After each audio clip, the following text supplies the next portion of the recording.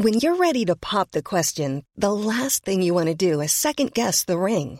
At BlueNile.com, you can design a one-of-a-kind ring with the ease and convenience of shopping online. Choose your diamond and setting. When you find the one, you'll get it delivered right to your door. Go to BlueNile.com and use promo code LISTEN to get $50 off your purchase of $500 or more. That's code LISTEN at BlueNile.com for $50 off your purchase. BlueNile.com, code LISTEN. Hey, I'm Ryan Reynolds. Recently, I asked Mint Mobile's legal team if big wireless companies are allowed to raise prices due to inflation. They said yes. And then when I asked if raising prices technically violates those onerous two-year contracts, they said, "What the f*** are you talking about, you insane Hollywood ass?"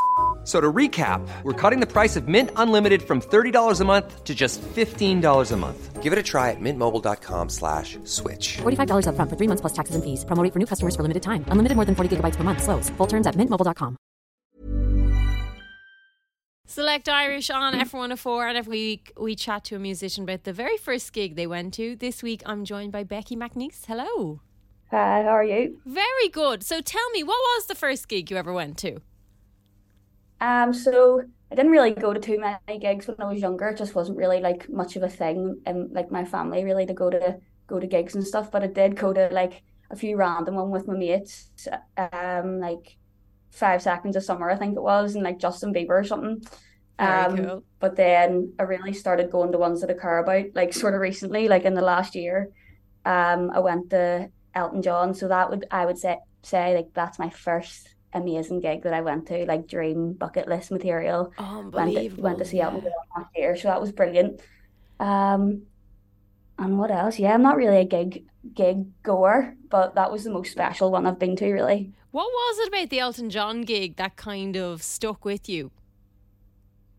I've just been obsessed with Elton because it was my mum would listen to Elton John and like George Michael and like Simply Red, all that kind of stuff when I was growing up. So I would have had like a lot of love for Elton John, like all through my sort of like musical journey. And yeah, it was just like a bucket list type of thing because I think it was one of the only concerts my mum and dad went to as well together. So I was like, oh, be class to just go to this and see him before he sort of retired and all. And then I went with my best mate. It was in Liverpool, in Anfield, and also amazing venue, like just as good as it gets, really. Like, wow. Just, it was brilliant. Yeah, what a great venue to see him in. I would love to, I never got there, but I really, it was on my list as well to go and see him because he's just one of those people you want to see live, really, isn't he? Yeah, definitely brilliant live. Did like, do you know what I mean? Hitting every note. His whole band was there, like his original Elton John band. So it was amazing. All sorts of legends on the stage, like, so it was class. And obviously, because normally I'm like, have you started music at the point of your first gig? But obviously you have. Like, you're currently in the middle of doing what you want to do. Yeah, definitely. What was your own first gig like? Can't even really remember. I used to gig like doing wee covers and stuff, which was sort of it's far different singing covers and all obviously than then like going and singing your own tunes. But my first gig singing my own stuff was last year in Dublin. I think it was the Complex, I think you call it. Excellent. Oh, it was powerful. Yeah, it was kind of small. Like I haven't really played to like that many people yet, but all the gigs sort of so far are like pretty intimate, pretty like small numbers of people, but it's class. Brilliant feeling. Yeah, it's amazing. And what is the feeling like before you go on stage? Like, are you kind of pumped to go on, or are you a little nervous? Oh, I'm a bundle of nerves. Like, I can't even speak. But I know it's not, like, I'm not nervous when I get up. As soon as I'm just busting to get started, you know what I mean? Because, I don't know, it's just thinking about the whole, not even thinking about what can go wrong. It's just like, I think it's more excitement, but then it's kind of gets mistaken for nerves sometimes because you want to do well and you want to make it perfect, you know what I mean? Absolutely, I totally understand that feeling. Yeah, absolutely, because you know what you're doing. Like, it's not as if you don't know what you're like. You're not just going up there going, "Oh, sure, I haven't done any practice. I know nothing." You know what you're doing. Like, yeah, exactly. And it's never going to be perfect anyway, is it? That's the beauty of it. Like, really. Yeah, I think this is why we really like live music as well.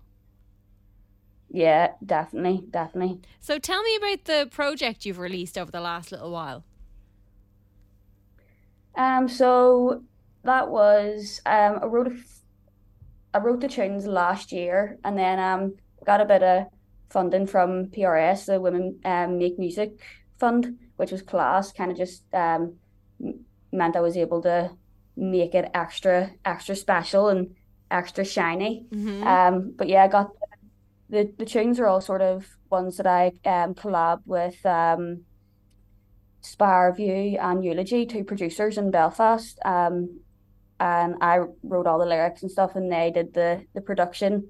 And then I started the tunes a long time ago, and they were quite like bare and obviously like stripped back to begin with, and then we sort of just started building it out, and as time went on, it's just turned into what it is now, really. And that's the third installment of the project is just out yesterday, so I've got a wee video to come soon, and then that'll be the project all done, and then on to the next, really. But yeah, there's 3 tunes. They're on Spotify, all part of the project, and yeah, it was kind of not really experimental. It's not really too mad or different sound wise, but yeah, it was definitely different to my other releases. Like yeah.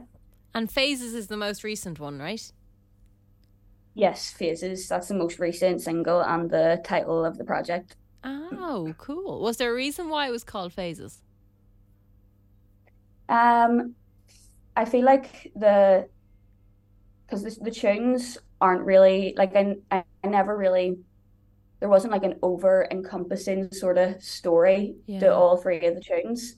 But when I like listened back on them, and when I was like sort of planning the project and what I was gonna release this year, I just thought those tunes were sort of like a wee family of like things that I wrote, not about one particular experience or anything, but sort of at a point in my life where I was sort of, do you know what I mean? A roller coaster of emotions, sort of feeling one thing one day and the next it was a completely different thing. So it was kind of like just like a culmination of things that I felt in that time. And then the last track is called Phases, of course. And then I just thought, yeah, that's just the name of the project, isn't it? Yeah.